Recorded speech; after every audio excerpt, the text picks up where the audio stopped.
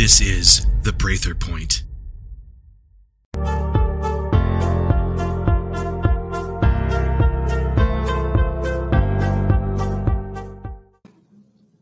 No matter where you live, no matter how long you've been there, someone else came there first. Before you, to the place where you play, live, and sleep soundly. But they did not play, they patrolled. They did not sleep, they stood watch. And often in doing their duty, they did not live to complete it. They paid the price in blood for you so that you could play, live, and sleep there. No matter what you believe or don't, this is the hard, irrefutable truth. It has always been thus and will always be. Someone first must secure the ground, hold the line, make it safe for all the others. Now, where there are many and it is safe, there were few and it was dangerous. Down through the ages, this one changeless fact remains. First came the warrior. Conceived in rape, orphaned and adopted, claimed by Christians, initiated by indigenous, tribally trained, martial arts mastered, PSYOPs and special forces served, decades of duty in DEA and DIA, intelligence inducted, deep state betrayed, Yeshua saved, dedicated to Republic rescue, American exceptionalism restoration, and redemption by God's grace. I'm Jeff Prather, and this is the Prather Point. Welcome, everybody. If you haven't yet, please go to jeffreyprather.com and subscribe for my free newsletter, jeffreyprather.com. For a deeper dive, you can go to patreon.com/jeffreyprather for my $5 content, for my curated news stories, $15 transcripts, or $25 training videos, patreon.com/jeffreyprather, or go to jeffreyprather.locals.com, sign up for free, or I also have a in-between deal there of $9 a month as well.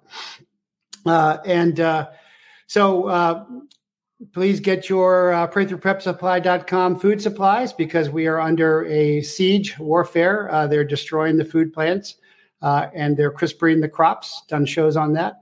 And to stay in contact, get your sat phone at pratherdeal.com as well.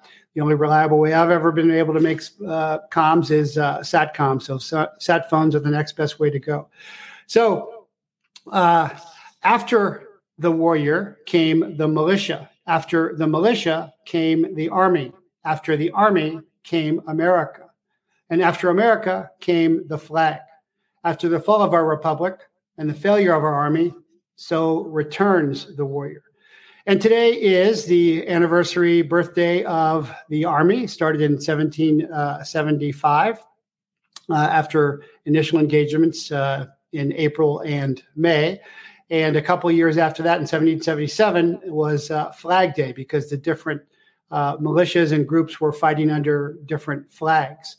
So it's a very auspicious day today, Army birthday. And of course, I'm an Army soldier veteran and very proud of it. We're the senior service, and there's only 0.5% of Americans that serve in the U.S. military. So by my recollection, we are all elite. And then Flag Day, of course, is very important. This is a real Pride Day as opposed to the phony Pride and tranny days that they are trying to foist on us as well. And somebody's already telling me, I guess it's President Trump's birthday. Well, that's cool to hear as well. So I have a very special guest and a lot of show today. The title of the show is Why We Will Win. And I will explain all of that. Got a lot to cover. But first, I want to bring on my very special guest, but I want to show a little clip here. I was guesting on a podcast the other day. And we were talking about heroes, military heroes. I'm not a hero, but I know some heroes. You know, I've had on Ed Morales to hear the FBI gunfight. And I was talking to this Tommy, this young guy, and he says, well, you must have had on Chad Baldwin's Bulldog from ODA 525. He goes, no, I haven't. I'm like, oh, my gosh. And then I realized that I had tried to have him on before, but hadn't. So this is very important guest here, but I'm going to play just the beginning of this to show you. 525 was soon attacked by 150 soldiers. They killed 40, but the attacks kept coming. I can remember feeling inside. And that is Chad Ballwantz, handle Bulldog. I think he was a Chief Warrant Officer 3 at that time, and he is on the line with me. So welcome, Chad. So glad to have you on the show. Thank you, Jeff. It's a pleasure to be on with you. And before we got on, I had my wife and my kids were asking me who I was going to have on. I'm like, I'm going to have Chad. You mean Chad? The guy who wouldn't shoot the little girls and little boys and fought it out. I'm like, yeah. They go, oh my gosh. I'm like, would you like to say hello? So they were pretty awestruck, starstruck, as they should be. And then my wife was actually crying before the show, talking. So, but I will let you set the stage and tell the tale, because this is way before Lone Survivor.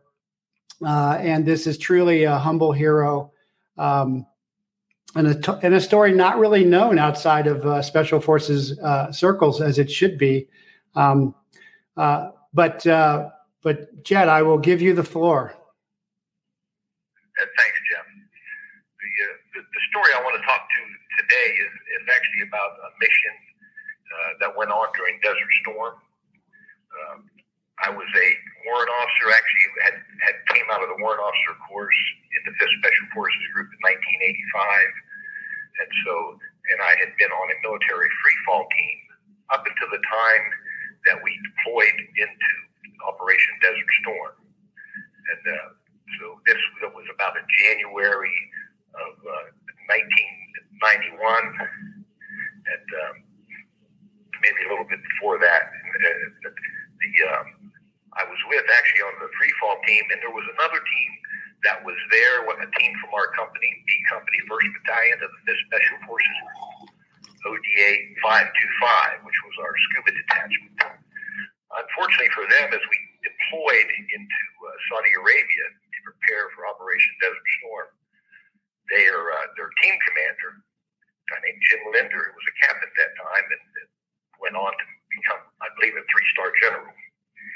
He had to leave the team as he is going for selection tryouts with one of our Tier 1 units. So he departed the team, and so they were left without an officer on the team. So as we got into Saudi Arabia, I was with my other team, 524, which was the free fall team. We deployed up to the border area between Saudi Arabia and actually Kuwait. And then Saddam's army was in Kuwait at that time. So we'd set up eyes up on the border, basically a tripwire in case Saddam wanted to come on across the border.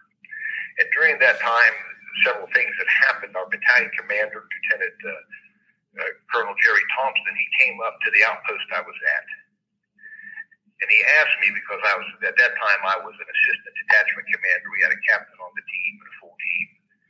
He came up and asked me if I would go back to the rear to an area we called the Bat Cave, which was which as the King Fahd, it was a new airport that was under construction at Daharad, and the 5th Group, the 1st Battalion of the 5th Group, and the 5th Group headquarters was down in basically the bowels or the bottom of this airport under construction.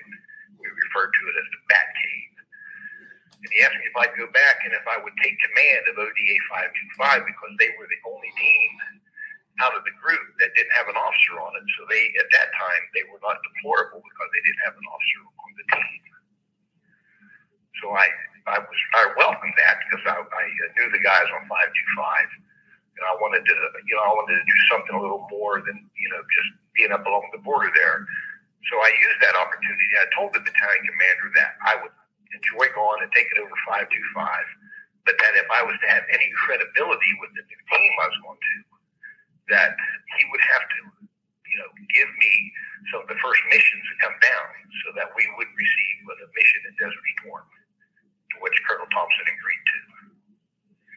So I took over 525, and we prepared for a special reconnaissance mission that we was going to go deep into Iraq and provide eyes on a major highway that came north to south. It was about halfway between Nasiriyah and Baghdad on Highway 7.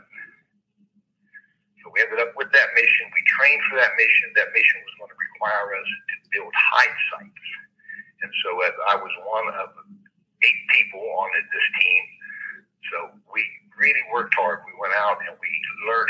struck tide sites. We dug them out in the desert. We built sandbags. We rehearsed intensively for this mission into Iraq. As we prepared for it, finally on the 23rd of February, 1991, one day before the start of the ground offensive, my team deployed into Iraq. We was going in on two UH-60 Black Hawk Special Operations helicopters flown by the Task Force 160, the premier helicopter unit in the United States Army. My team was ready. We had 4 guys on either helicopter.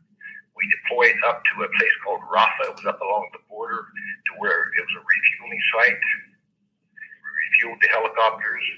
The team was prepared to go in, loaded up on the helicopters. And before we left, the chaplain came up, and the chaplain prayed for us. And it was consoling to me that the chaplain came and he prayed for the safety of my team and for the success of our mission. As we departed, we left about nightfall because we wanted to go. We wanted to be able to travel under cover of darkness. There was no fighter escorts. There was just 2 Black Hawk helicopters. Each did have door gunners with chain guns on them, 7.62 like Gatling guns on the sides of for armament. The pilots wanted to stay low. They wanted to keep down out of sight. We had about 140 miles to go inside of Iraq to reach a destination to where you could set up hide sites and put eyes on Highway 7 so we could inform the commander of the 18th Airborne Corps and the Special Operations Cell within the 18th Airborne Corps what the enemy was doing. Were they coming? Were they traveling north or south out Highway 7? What kind of units were they? The units in Iraq, they have what we call signature items of equipment. So if you've seen a specific item of equipment, you would be able to tell that item of equipment is associated with a certain unit, perhaps the Republican Guards, perhaps their tank units, their armored units. So at that night when we was flying into Iraq, our blood was pumping. The 8 guys on the team, we worked close together. We've become very close over the last, the several weeks or so that we had together preparing for this mission. 4 of us was on the lead chopper, 4 on the back chopper, the rear chopper. We was going in, flying very low. I was on a headset so I could talk to the commander, the pilot commander, the Chief Warrant Officer, Kenny Collier. Very experienced helicopter pilot, one from the Vietnam era. So on the way in, we was flying low, and he had on his display board that he could tell if he was getting lit up by radar, if there was anti-aircraft units that was, fixating on him. And at one point, it lit up. We got sprayed by radar. He had dodged left, right, went up and down, tried to avoid stuff, but we never got fired upon. He assumed that they didn't want to fire on anything because, they were afraid of a counterattack. But we really don't know. But he decided to get a little lower, flying low. At one point we came across, we was probably 10 to 15 feet flying just right off of the desert floor. I felt a thud. And, I don't know if we'd been fired at, we got hit. So I asked Kenny Collier, hey, what was that? He was very calm about it. He said, don't worry about it. He said, we was flying too low. We hit a sand dune. He said, I tore the shock absorber off the landing wheel at the rear. Well, if he's not excited about it, then I'm not going to get excited about it.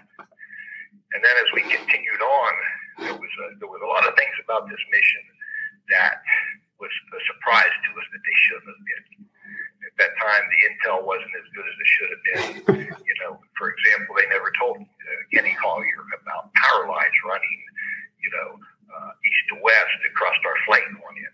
So as he started approaching these, he had to make a decision very quick. Do I go under or do I go over? He knew if he went under, he had to stay close to the tower because the tower, that's where the wires were the highest. If he was going to go over, he'd go over in the center of the span of wires because that's where it's at its lowest.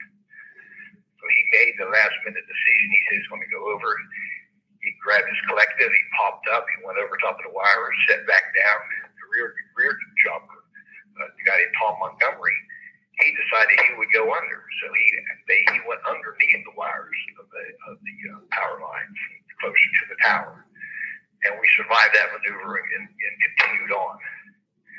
It was later we was coming across the swampy area, which was described to me by Collier, and he said he wasn't expecting that. And a flock of ducks took off. They flew up, and the engine, the right engine on the chopper we was in, it sucked the duck into the engine, and it ground it up, and it basically overheated it, so he had to shut that engine off, and we completed the mission in the infiltration mission with one engine on the helicopter. We got closer to the area that we selected, the area we want to move in and to build our hive sites. We had looked at maps, and we had looked at some of the terrain on it, and we determined that the terrain was flat, and we could come in low coming in. And Kenny Collier decided that as he was taking us into that area, that he would do what he called false insertions, that he would come up in the air so that he would intentionally get picked up on the radar and then come down close to just a few feet off the ground and sit there for a little bit as if somebody is getting on or off the helicopter to throw off the enemy forces as to what our intentions were. Kenny Collier made 2 false insertions, and on the third one he went down, the helicopters came down just a few feet. 4 guys off the lead chopper, 4 guys off the trail chopper, and away the chopper went until nightfall.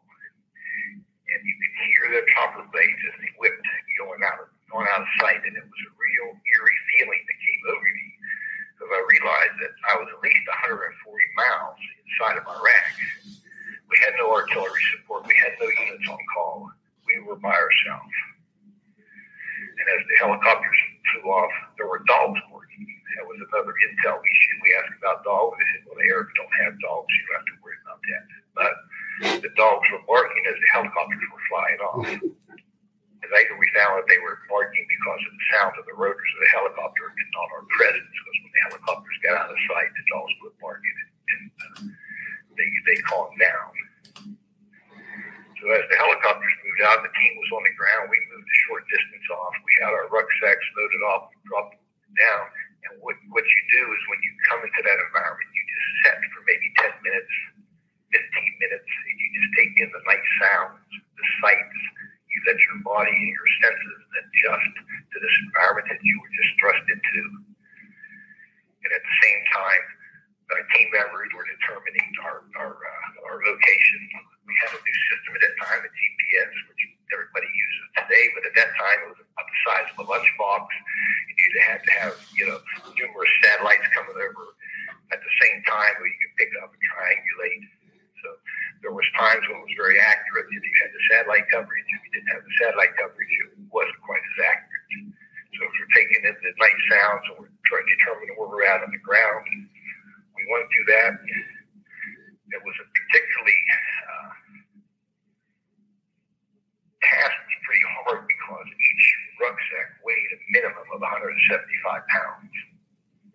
Now, Staff Sergeant Buzzsaw DeGroff, soaking wet, weighed about 140 pounds. So he's carrying excess of his body weight on his back. But we had rehearsed. We're strong. We're in good shape. We're Green Berets. We're focused on the mission. But we just had to deal with it.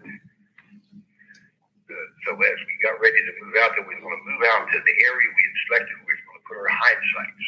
So we picked up those rucksacks and began to move, and we was probably determined we had at least 2 miles that we had to walk across this. It really wasn't desert. It was kind of like plains. There was a lot of irrigation ditches in the area, a lot of up and down. When you come to this ditch, you have to drop down one side of it, come up the other side of it. And that don't sound like a lot. When you're carrying 175 pounds, it does take its toll. We finally got to an area that we settled in. We wanted to put in a cache of communications equipment. So that if everything else went bad, we got compromised, we had to get out of there. We would have an area we could get to where we could pick up this cache of some radio equipment, and perhaps some chow was put in there.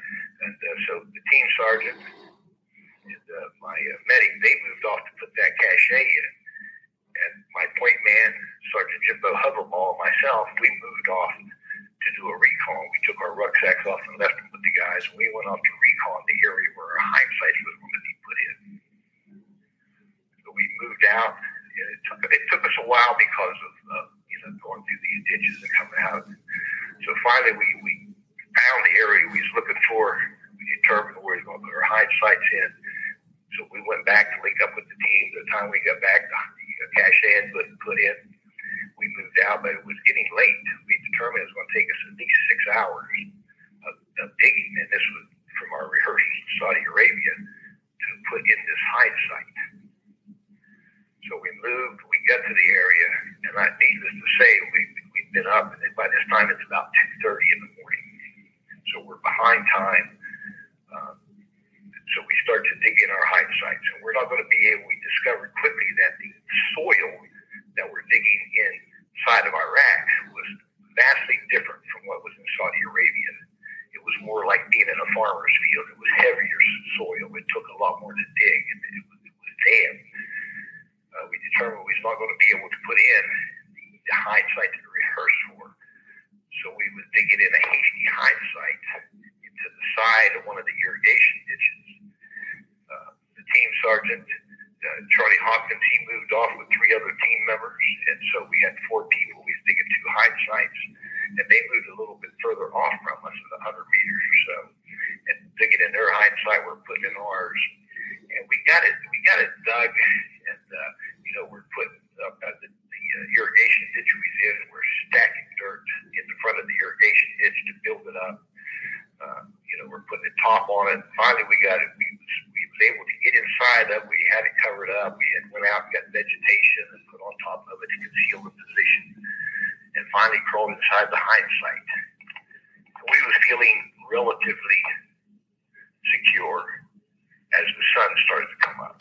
But as the sun came up, the 2 guys that were looking out at what we had a portal that was oriented towards Highway 7 was looking out that portal, and they began to get very concerned because we thought we was going into an isolated area, that we was away from everything. We was going to be out in this field where nobody came, and that we'd be able to watch Highway 7 and do the job we were sent to do. We quickly realized there was a village across Highway 7 that never showed up on any of our maps or any of our recons or told to us by intel. A lot of people were coming out at first light, coming out of these out of the villages. They were moving, and they were basically coming out to these fields. There were women coming out, and they were picking up wood to build fires with, I guess, to cook, make some chai on, or make some tea on. They were moving throughout the field. Some of the Bedouins were there. They also had a picket line of people that came out of the village that was standing along the highway. They was lined up and kind of looking at the sky. We felt that they were like observing, for aircraft to come in where they could report to the air defense artillery units. So all of a sudden, our secure feeling got a little uneasy. The 4 guys in the hide site, we were exhausted. I curled up in the back of the hide site and actually nodded off for a bit. I was exhausted, as were the other team members. But we was established. We had some communications established with the other hide site with the small handheld radio. We got in there by first light. Now we seen all these people coming out to the fields. And then at one point, they were moving closer. We could hear footsteps, light footsteps coming. And looked out at this hide site, and all of a sudden there was Iraqi children. And a girl, probably 8, maybe 10 years old. And another younger than her, and they had a small toddler with them. And they were looking directly into the hide site at these 4 guys that's in there for their camouflage faces, with guns. And they just kind of froze, 2 of my guys. And let me stop you there, Chad, for just 1 second, please. So I have told this legendary story 1,000 times to 1,000 of my students, whether they were military PJs or chaplaincy or initiation students. And then I've always asked them, hey, so what would you do? And I go around the room and say, well, what would you do? And a lot of the moms have even said, well, we shoot the little girls because we got to keep our team safe. We just asked it this year again when we were teaching initiation. So, but I want you to hear Chad's answer and Chad's decision. And there were also Iraqi troops nearby, right? There was an armed Iraqi unit there. There were some troops that were nearby, but at this point it was early. These were just the village people. We hadn't ran into any of the Iraqi military at this point. It was just the Bedouins and the village people. But there was a military unit nearby. So we're in the hide site. We look out. We see Sergeant DeGroff and Sergeant Kostrevsky. They come out the rear of the hide site that we had left open. They had a silenced 5mm pistol and a silenced MP5 that we had taken specifically for this. We had rehearsed this. We had talked about what would happen if we gave up on civilians, what we would do.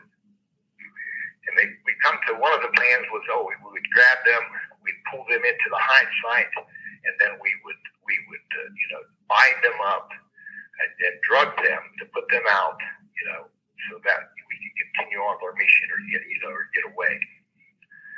But that wasn't going to happen. What went through my mind when those girls were looking, and this only took a matter of a few seconds, but it seemed like an eternity because there was a lot of thought processing going on. As DeGroff and Kostrevsky came out, they lowered their weapons at the kids, and they're calling out to me, Chief, Bulldog, what do we do? Do we shoot? Do we shoot? So through my mind, I'm running, oh my goodness, if we shoot them, we're going to make, although they're silenced weapons, we're going to have to drag these kids, we're going to have to bury them, and they're not going to be going that long. Somebody's going to come and look for them. And also in the back of my mind, I had a daughter about that same age as that time, and I kept thinking about my own daughter.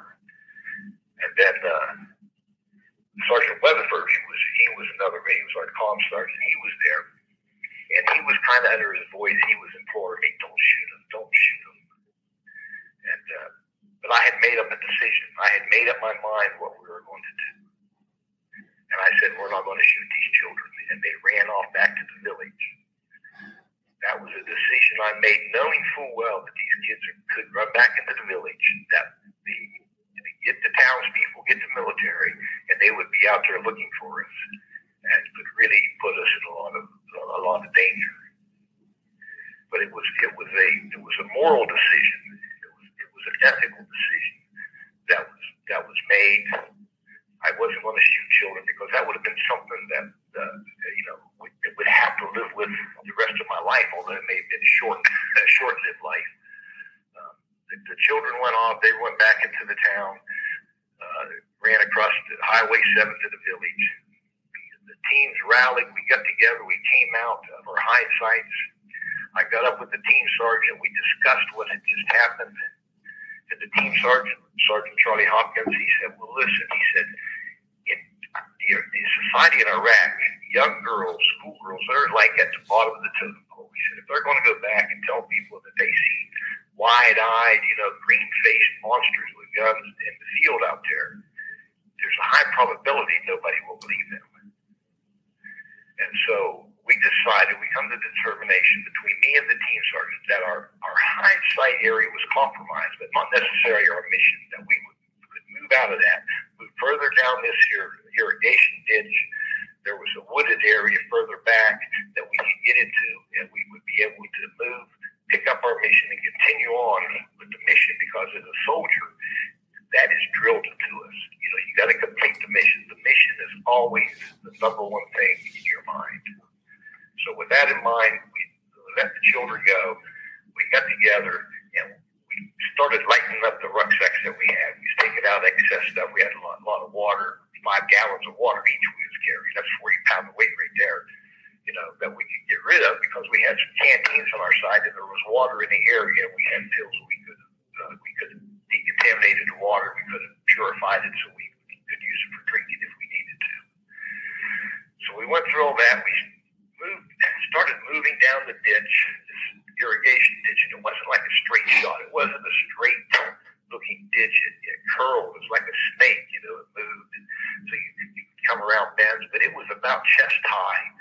So we stayed down, kept our head down, moved back away from Highway 7, which was off to our west, so we moved due east down this ditch. I figured we'd be able to follow this ditch until we could find an area that we could get to move into safety, get back into an area where we could continue the mission. But what happened in the meantime is we're coming down this ditch. Well, we run into more people. There's a Bedouin and a couple of kids with him, and he comes right up on us. And again, for the second time that day, I had to make a decision. Is it your life or mine? Or do I shoot these unarmed people, these unarmed kids, and keep moving?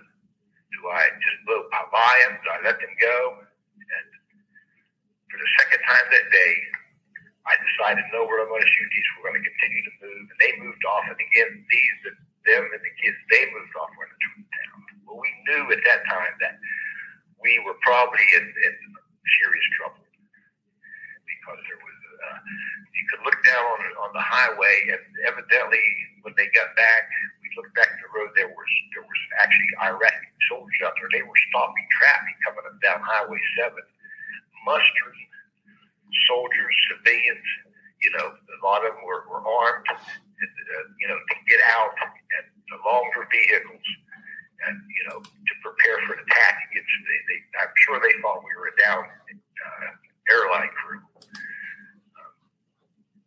So it was really a dire situation. We continued to move down this ditch. By this time, had been fully compromised. And we came to an area in the ditch where the ditch stopped, and it was an elbow. It just took off back to the south. So there was no more movement. If we come up out of that ditch, we would have been in wide open territory. So we set up our defensive perimeter in that elbow, in that ditch, knowing full well that this was probably going to be the end of our lives. That there's no way that 8 men are going to stand up to the onslaught that's coming. We had the radio operator get on the radio.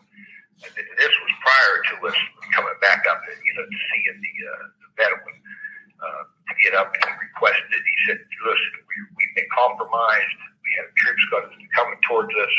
He requested close air support, and he requested emergency exfiltration.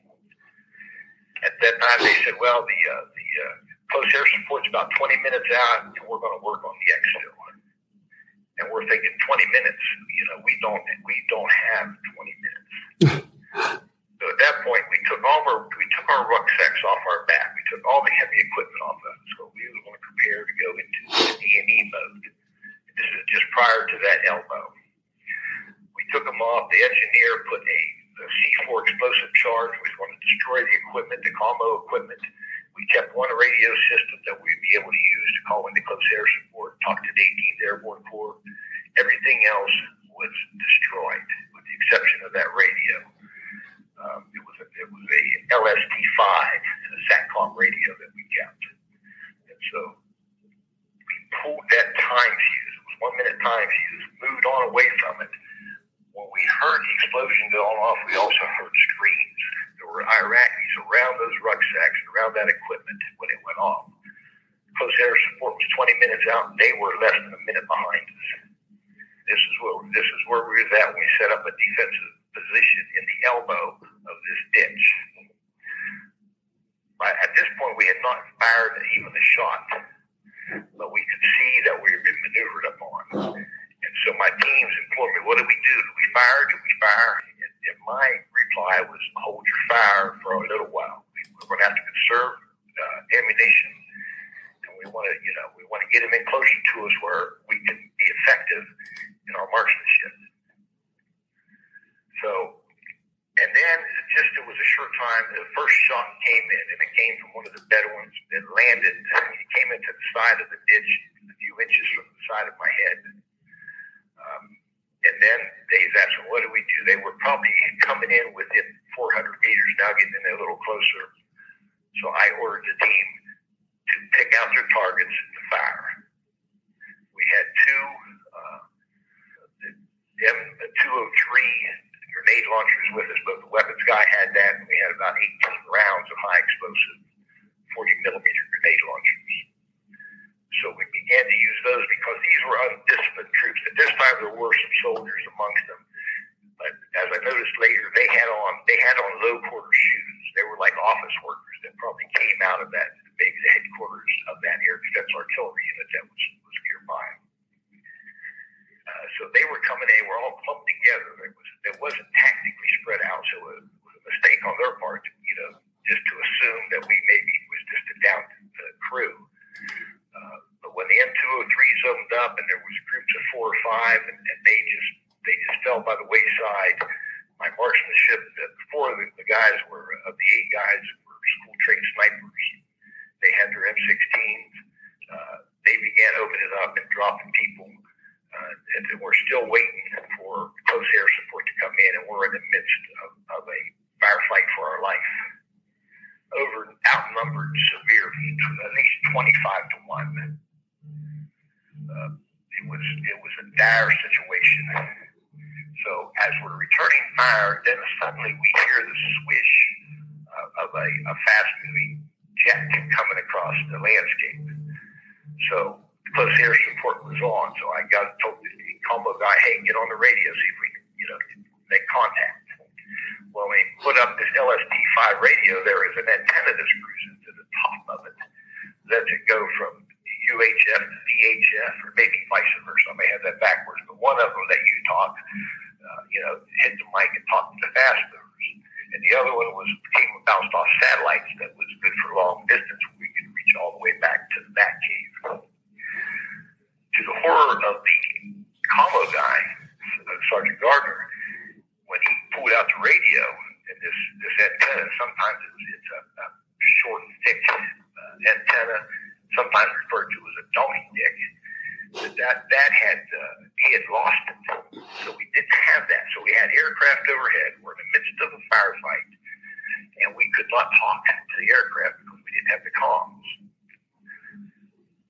Sergeant Buzzsaw DeGroff, he carried with him as well as Sergeant Terry Harris. They had a small, it was kind of like a walkie-talkie radio, but it was an Air Force. It's called the PRC-9, the Air Force Survival Radio, which is really designed for line of sight. And air crews carried it so that if they got shot down, they'd be able to make communications.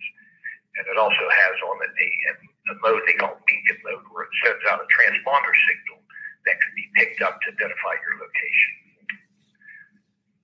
So they're asking, "Hey, will this thing work?"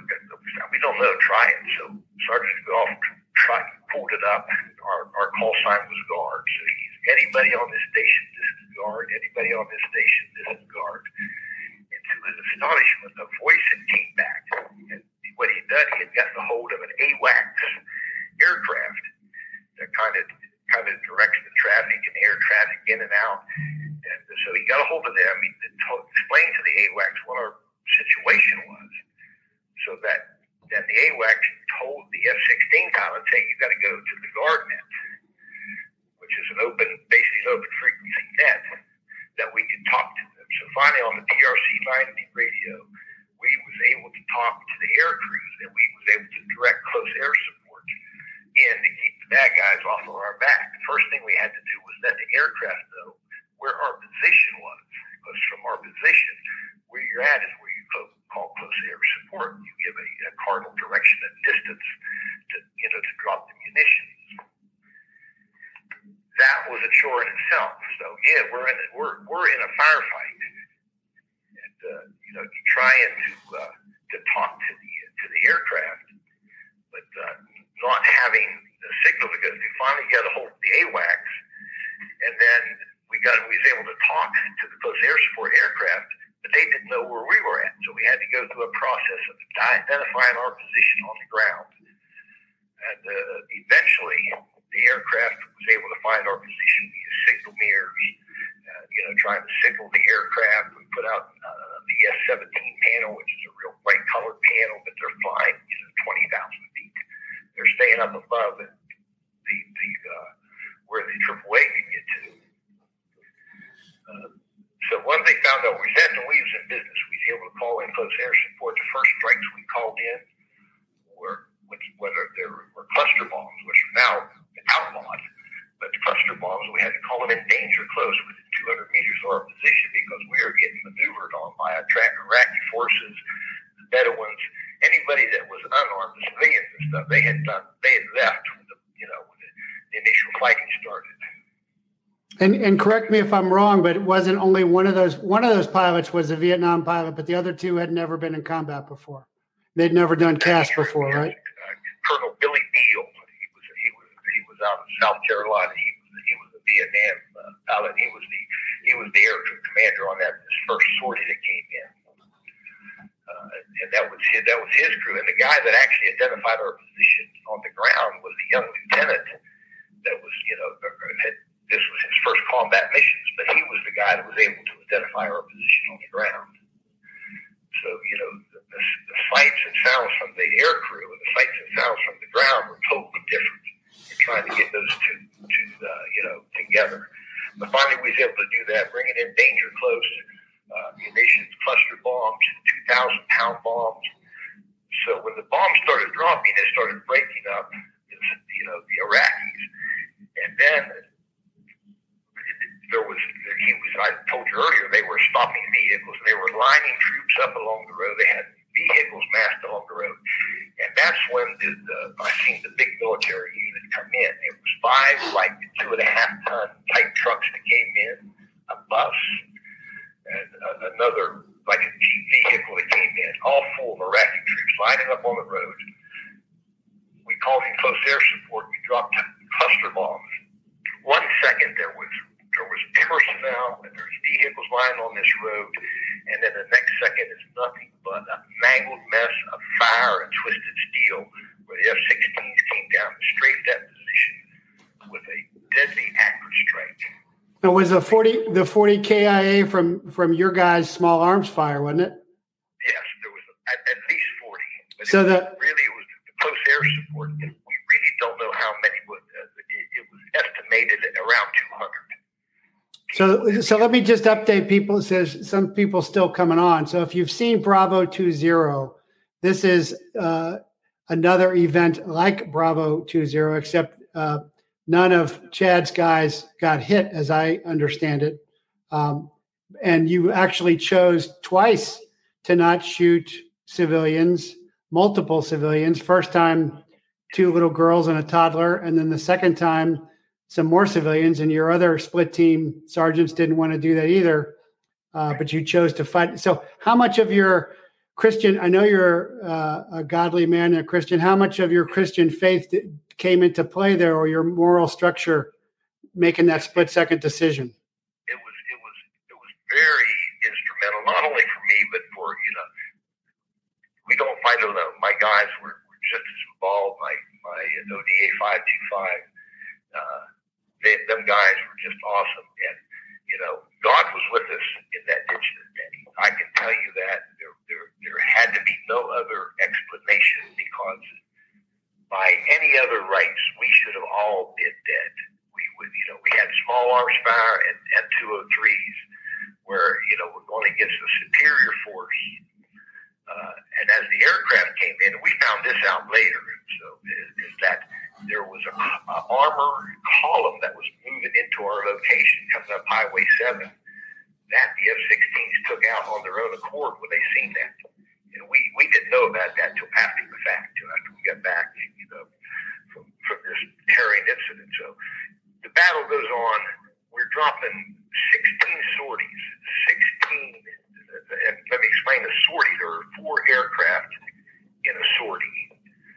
So, and there were 16 sorties that flew close air support for us that day, all day long, from the time we were compromised until the evening.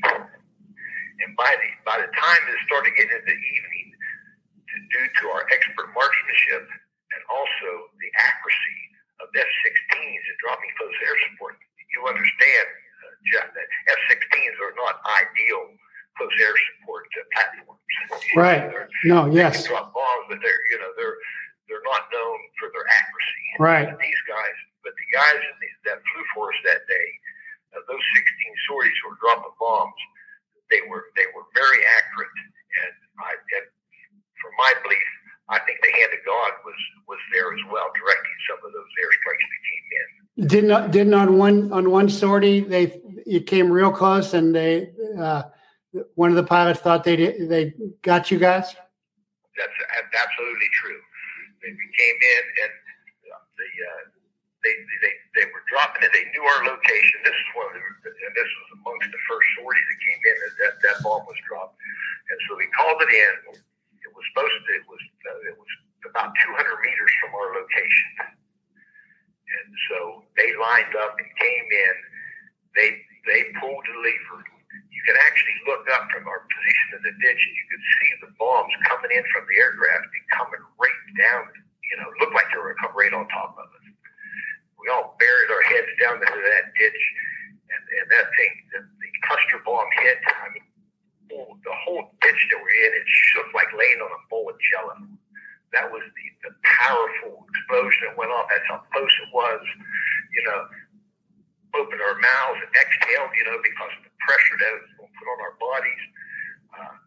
And we were all, and the strike was right on where it should have been. It was approximately up with a 2-size element that was maneuvering in on us. And that bomb that came in, that particular one we're talking about, was right on target. And we were we had just expanded so much energy. Our hearts were racing. We're thinking these bombs are going to come in on top of us. And then we become aware that the F-16 is talking to us. Guard, is anybody there? Guard, is anybody there? And it took a while for Sergeant DeGroff to reply, and his reply came out, and he was ecstatic. He was like, good hit, on target. But there was a delay between that. And later on, the pilot talked about how his heart jumped up into his throat when there was silence, because he felt that he may have took it out of his own troops. And again, I go back to faith in God and his guidance on them bombs. As we got into the evening, we had basically driven back. The Iraqi forces had really done a lot of damage. There was a lot of dead people out there that day. Big concern at this point was that ditch that I told you that snaked up towards us. We dropped close air support right on that ditch that we came up, but still was unsure. So myself and Sergeant Robbie Gardner, we decided we have to go down that ditch. We got to make sure the ditch is cleared, because that's the area that can threaten us the most. We'd be overran quickly if they sent an element up that ditch and could come right up at us without us seeing them and overrun us. So myself and Sergeant Gardner went down the ditch. We basically went back to the site where we had blew up our equipment. We pulled the time fuse because we knew it was going to get into the dark and it was going to get cold. And so we grabbed up some of our Gore-Tex and stuff, although it was ridden, been blown up and shrapnel stuff went through it, but it would provide, some protection against the coolness of the night that was going to come on. So on the way down, we ran into a point element. They were hunkered down in the ditch, but we also came across bodies where the close air support had dropped below us. And at one point, we came down and we came face to face with a point element. And it was like a shootout at the OK Corral. Myself and Robbie Gardner came up.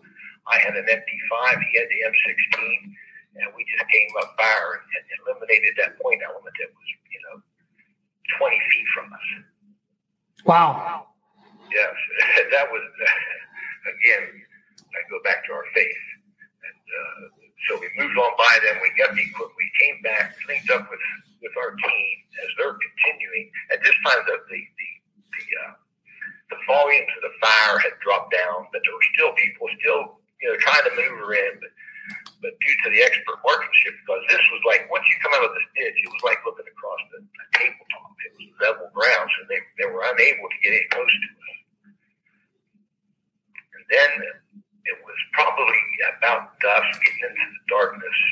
Things had quieted down, and we got word through the F-16 that we're flying the close air support for us, that the exfiltration helicopters were on their way in. And so that was good news. And so what we did is, under the cover of darkness, we moved down to that elbow. And I moved my team further back to to the east, and there was some high ground back there, like another berm that was above the ground. But I moved my team beyond and over top of that berm and got down behind the berm to put some cover between where we planned to bring the helicopter in and where the enemy forces had been coming in earlier. Because we knew from the Vietnam War that one of the tactics they would use is that they would leave troops there wounded and wait for the helicopters to come in and wait for them to land and step up their attack, because it's a bigger target taken out. You take out more people and take out helicopters. So I was very aware of that. But the problem was when they came back, when I got in position, we got word from the F-16 on our little PRC-90, hey, the helicopter pilot wants to know where your location is. Well, we had been moved, and we moved up the ditch. Our GPS system had got destroyed, so we really couldn't give an accurate description of where we're at. So, our morale was feeling pretty high, because we're like, hey, we're going to get out of this. Helicopters are coming in. They're going to pick us up. And then suddenly it's like, well, where are you at? Well, I can't give you that information. I don't know where we're at. And then it came to mind that PRC-90 radio, like I told you earlier, it had a beacon that you could turn it on. And so we asked through the F-16 relaying to the helicopter, can you pick up the beacon? They said, well, maybe turn it on. So we did. We turned on that beacon on that PRC-90, and within a matter of minutes, 2 Black Hawk helicopters descended, landed right there beside us on the back side of that ditch. My team scrambled out. We boarded up onto the Black Hawk helicopters, the same air crews that brought us in, lifted into the night sky, and carried us out of Iraq and back into Saudi Arabia. And we had been in a day-long combat under heavy fire, 16 sorties of F-16s, dropping danger close, and we came out and there was not a wound on any of us. And so, we all agreed that the hand of God, and God was in that ditch with us that day. So it was really a miraculous act to be able to get in there and get out of there. Not to mention the fortitude and the bravery and the skills of those men with me: Sergeant Charlie Hopkins, Jimbo Hoverball, Jimmy Weatherford, Robbie Gardner, Kerry Harris, Dan Kostrevsky, and Buzzsaw DeGroff. There was 8 of us in there. And I cannot say enough about the team. Anybody that's in business, anybody that works in government, anybody in the military will tell you that you're only as good as the people around you. I received, I got some recognition because I was the commander, but I can tell you it was not just me. It was the solid soldiering ability of those guys around me. They never faltered. They never failed. When it got to the darkest moment, they looked right where they should. They looked to their commander for guidance. And the team sergeant carried out his duties, by keeping the morale up of the troops, making sure that they're interlocking fields of fire. Everything was done according to the doctrine and the training that we've been through. And so that, I always say the Savior's secret is the more vulnerable we become, the more invincible he makes us. That brings to mind that you all continually chose to save life, de oppressor libera, to liberate the oppressed, not to engage the little girls and the toddler and the civilians. And then you even tried to carry on your mission. You didn't even say, hey, we're compromised, we're out of here. You said, let's just move. And then you were in a point-blank gunfight. I remember 5th Group had the majority of the suppressed MP5s back in the day with SOT and everything. Do I remember that right? Yeah, you're absolutely right, yes. And that is just an incredible story. So today, where we left military gear in Afghanistan, I mean, you guys even blew up your rucksacks and destroyed your equipment, and we left an air force in Afghanistan, and also more importantly, and what drives me just out of my mind is we left American children on the ground in Afghanistan. And there's a great difference between you and 525 and what our military has devolved into? That has to do, in the 5th Special Forces Group, we had great leadership at our company levels. Our battalion commander, Jerry Thompson, our group commander up through. We had very good leadership. Nobody was wavering. We had great generals in those days. We just seen the passing of one of the great special operations generals, General Carl Steiner, who's recently passed away at 85 years old in Lafayette, Tennessee. They don't make generals like that anymore. I knew General Steiner personally, and he would stand up for his troops. General Steiner would have never stood for a president to tell him, "Hey, we're going to go ahead and do this NEO operation, non-combatant evacuation out in the middle of Kabul." There would have been great pushback from General Carl Steiner. I can tell you that personally, as compared to the generals that we have today that just bowed over and let the president go ahead and make this decision, knowing that it was a wrong decision, knowing it was going to cost lives, but just buckled under it and did what he told them to do. And I also want to emphasize for everybody how Chad and ODA 525's moral strength about preserving the children. That's the Native American warrior commandment: never harm the children, and then everything is born of woman, and how that has devolved so much. And that's why we are going to win, is because of our morals and ethics. And today they have no morals and ethics, so they have nothing worth fighting, killing, and dying for. Especially at our senior levels these days. I think today's soldiers are just as talented and just as skilled as the guys that I fought with, as the guys that we put in the field in Vietnam. But I believe the difference is the leadership and the decision making. It's the cover your hind end mentality, and trying to get advanced to the next grade level, and trying to appease your boss rather than standing up and giving your opinion. No, we're not going to do this. It's wrong. We're not going to do an EO operation like this out of the center of a city that's surrounded by the enemy. That was just, that was a failure of command, is how I would put that. And it was, so there was a lot of people. We lost some Marines and soldiers that day that we should not have lost because of poor planning, poor execution. Leaving all them weapons behind. It was just a disaster. It's a black market. It is something that it stands out as bad as the Desert One incident that we performed in Iraq many years ago, trying to get our diplomats out of the embassy in Tehran when they. Well, again, that was political too, because everybody wanted to have a piece of the pie, and the Marines wanted to fly the CH-47s, and they didn't have the night vision time. Exactly, and it ended up being a disaster, and that is equivalent to exactly what in my opinion, anyhow, to what happened in Afghanistan at the Kabul airfield.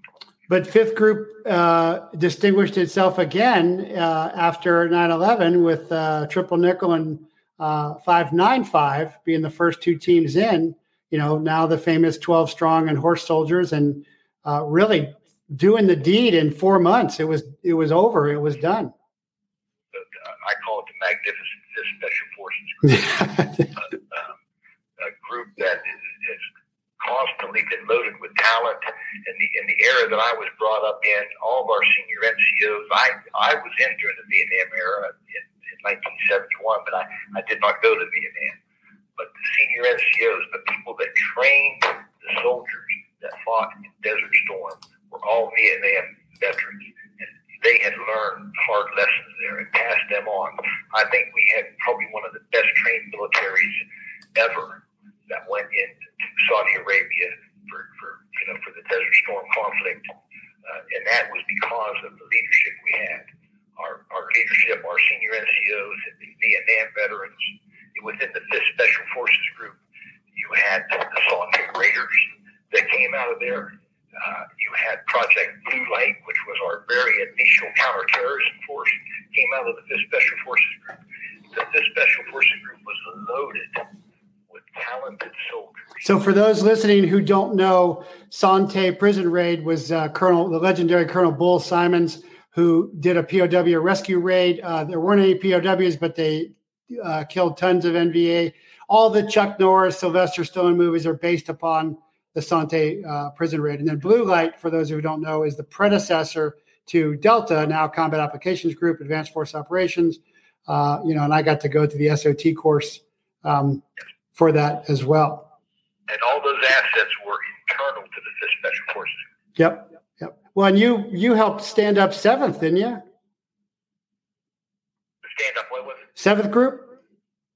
The 5th Group, what happened with the 5th Group when it was 3rd Group, the 5th Group moved from Fort Bragg, North Carolina to Fort Campbell, Kentucky. Actually, in 1986, the 1st Battalion, the entire 3rd Battalion of the 5th Special Forces Group was left behind, and they constituted the new 3rd Special Forces Group. So at least 1/3 of the new 3rd Special Forces Group were the soldiers from the 5th Group. And then a little earlier than that was when the 1st Special Forces Group stood up at Fort Lewis, Washington, and a lot of soldiers got leveraged out of 5th Group. So I've seen that as probably our higher up. It was a smart move because what they were doing was cross-leveling talent to make sure that that the groups had equal opportunity to thrive, had good leadership, and I think it was a sound decision to do that. Although it took away a lot of talent from the 5th Group. It spread that talent around special operations, and it led actually to the groups that we have today that took the battlefield in Iraq and Afghanistan. So what do you think about the training of our children and grooming? I'm showing right now an LA tranny parade where they're forcing little kids to watch trannies, and they're showing their private parts, and they're giving them dollar bills. And I would say this is evil psychological operations and satanic in nature. Any comments? I kind of agree with that, and I think it's also we have moved away from our faith in God. I think that has happened in some instances. That we become more vulnerable as we turn more to these trying to groom children, trying to sexualize our youth. This all goes against the teachings of Christ, and I think that is why we're seeing a lot of these adverse things that's going on in our society today, is because of people lack of faith or no faith at all in God. So now I'm showing the Patriot Front in Idaho this weekend. And one of the guys, they look exactly like FBI cadets, are almost in the same uniform. One of the guys had an FBI megaphone. It said FBI on the side of it. And it's clearly a false flag operation. And my point is that even though they're surrounding everyone, they will not win because they have no moral character, because we have no national ethics, because we have no moral character. And I think you and 525 illustrate what that is really about totally. So they can false flag, and they can try and do everything, and they will still not win because they'll fall short. Yeah, I'm glad. That's my point. Well, thank you so much for coming on. And, I wanted to have you on a while back, and something happened, but I've told the story over and over, and I'm so honored to have had you on. And you can tell my wife was in tears talking to you, and my girls were so impressed. Any closing, people are writing there saying, is there a movie about this? No, these are the real quiet professionals, not the SEALs who everybody writes a book. And then we don't even want to get into Tucker Gar and Slabinski and Chapman and that whole debacle. But no, this is the real deal and the real quiet professionals. But anything you want to, I just think it's important, Jeff. my father was a World War II veteran. He was a combat veteran on the battle of Iwo Jima. And he came home from World War II, and he really never talked about what he did in the war. Although he was in the South Pacific, he fought on Iwo Jima. It was things that I think you can attest to. A lot of those World War II veterans, even our Vietnam veterans, they don't want to talk about the war. I wish now that I would have pressed my father more to find out what he'd done. And although I am reluctant because I don't want this story to be about me, but I wanted it to be a story that's passed down, to future generations, that, that moral character matters, that ethics matter, and particularly in combat it matters. And even when you're surrounded behind enemy lines, if you have the moral character and the skill set, even though you don't have a full team, you can still win, right? That's absolutely true. Just keep the faith. That's what I'll say. I know the country's going through a hard time right now. I know there's, we're divided. I know there's this grooming, this critical race theory stuff, the grooming of children, the sexualization of children. It all goes against the teaching of God. And I think if we don't put our focus back on God, that that things are going to continue to decline. That's my personal opinion. But do you agree with me that we can win this? I do agree with you. Yes. All right. Yes, but it's going to take us all to stand up and push back on it. It is. I think we're doing non-kinetic UW in our own country against our own corrupted government right now in a fifth generation war. But anyway, thank you so much for coming on. And I will keep telling the story because, again, I've told it at least 1,000 times to literally 10,000 students, from PJs to kids. And you continue to be an example.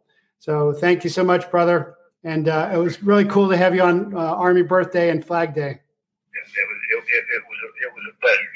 Thank you so much for giving me a platform that to be able to tell this story, so that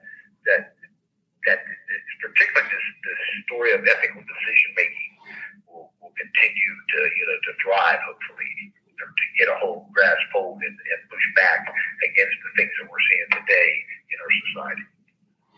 All right. Well, God bless, brother. Thanks so much. All right. Thanks, Jeff. All right. Bye-bye. Okay. So that was Chad Balwantz, Handle Bulldog, warrant officer, team leader for Operational Detachment A-Team 525 back in the day in the first Gulf War, telling the Bravo 20 story, except that in Bravo 20, those guys got hit because he made himself and his team chose to be more vulnerable and not shoot one little girl, not two little girls, not little baby, not little civilians. They wanted to continue the mission, and it's just an amazing story. So I'm so honored to know him, just like honored to know Ed Morales. And again, I'm making the comparison to the Patriot Front FBI false flag, which I talked about on Friday, and then they are arresting the Academy FBI with his sucked-in cheeks, who's carrying an FBI megaphone. It's quite obvious that it is them. I had another one someplace where, if I can find it here, it shows the same. Last year, it shows the same. Let's see if I can find it. Yeah, here. How clearly this is a false flag op is, let me see if I can pull this up. Maybe I got it there. Yep, there we go. Okay, so July 2021. U-Haul van full of Patriot Front, June 2022. So they are not creative. They are corrupt. They do not persevere.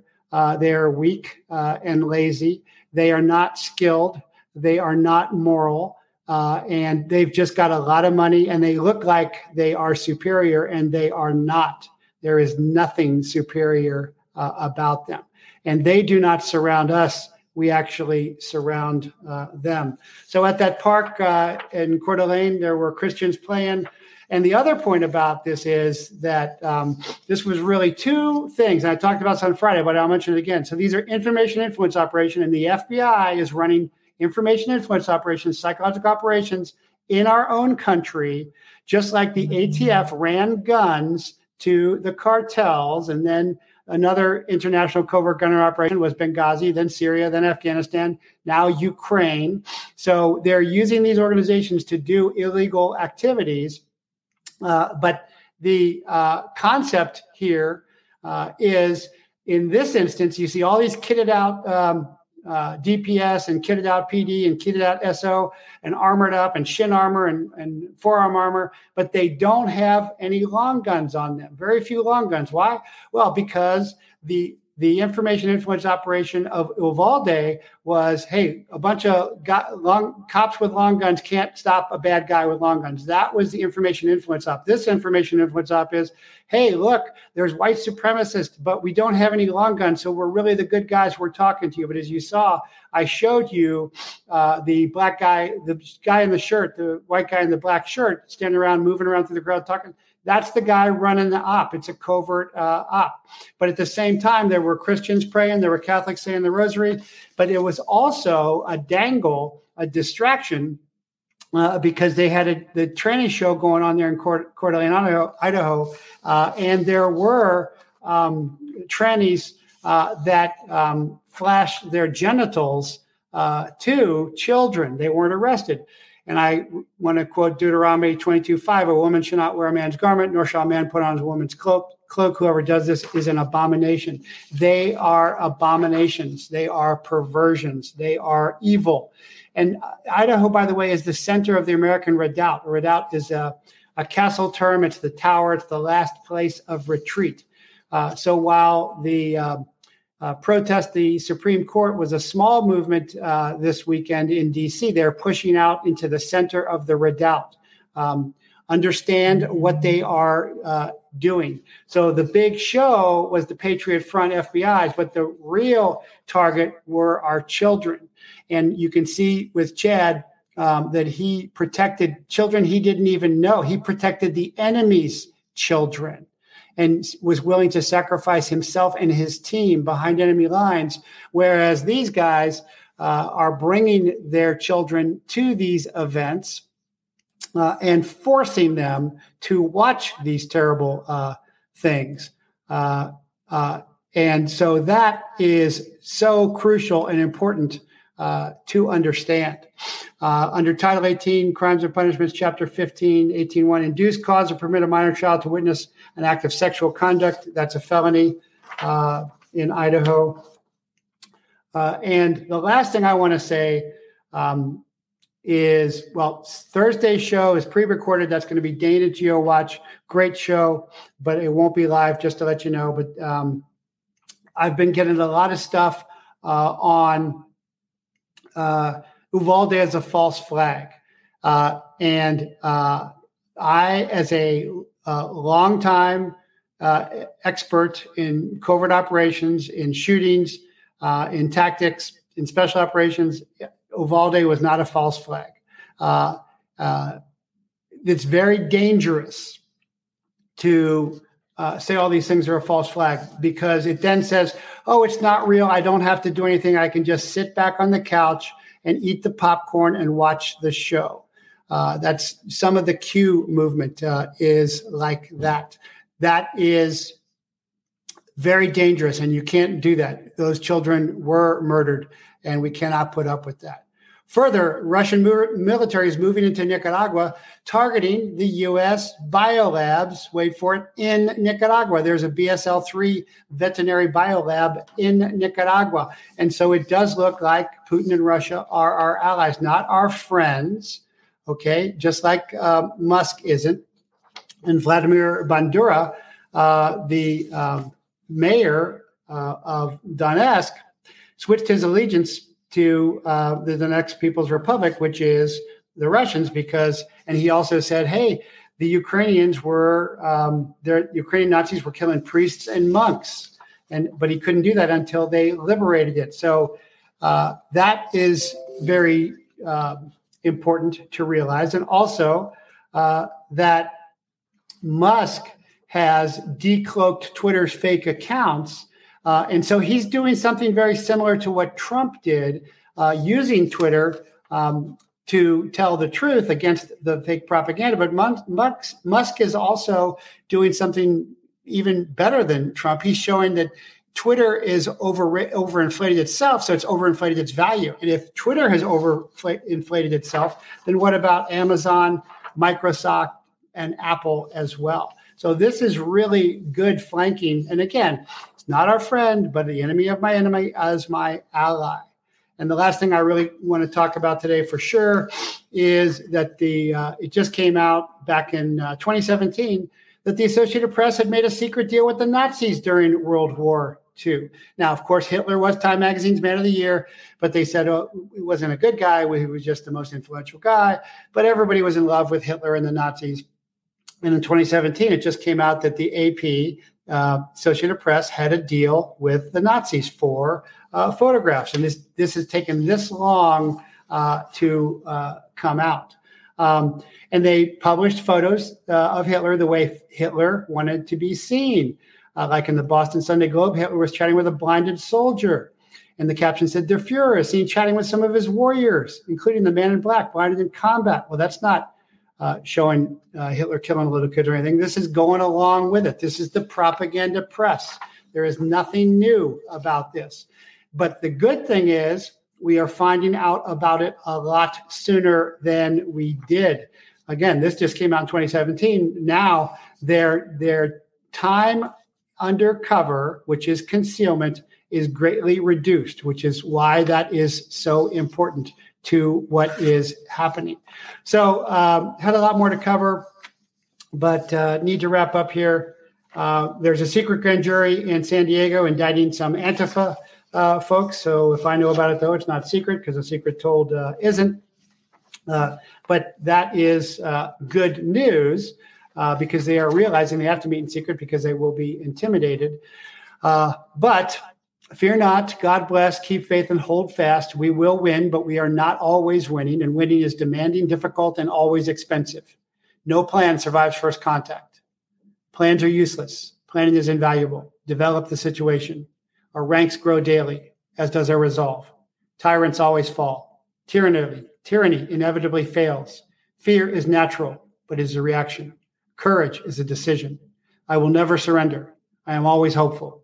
But my analysis is and will remain ruthlessly truthful. Intelligence prepares the battlefield, nothing more. The battle is joined. The herd is being culled. Nobody is coming. We must become our own QRF, Quick Reaction Force. Neighbor up, train up, and train up with Team America. Keep your trusted circle tight. We stand together alone. God has a plan. Us. Freedom is never given. It is fought for, earned, and taken. So take it.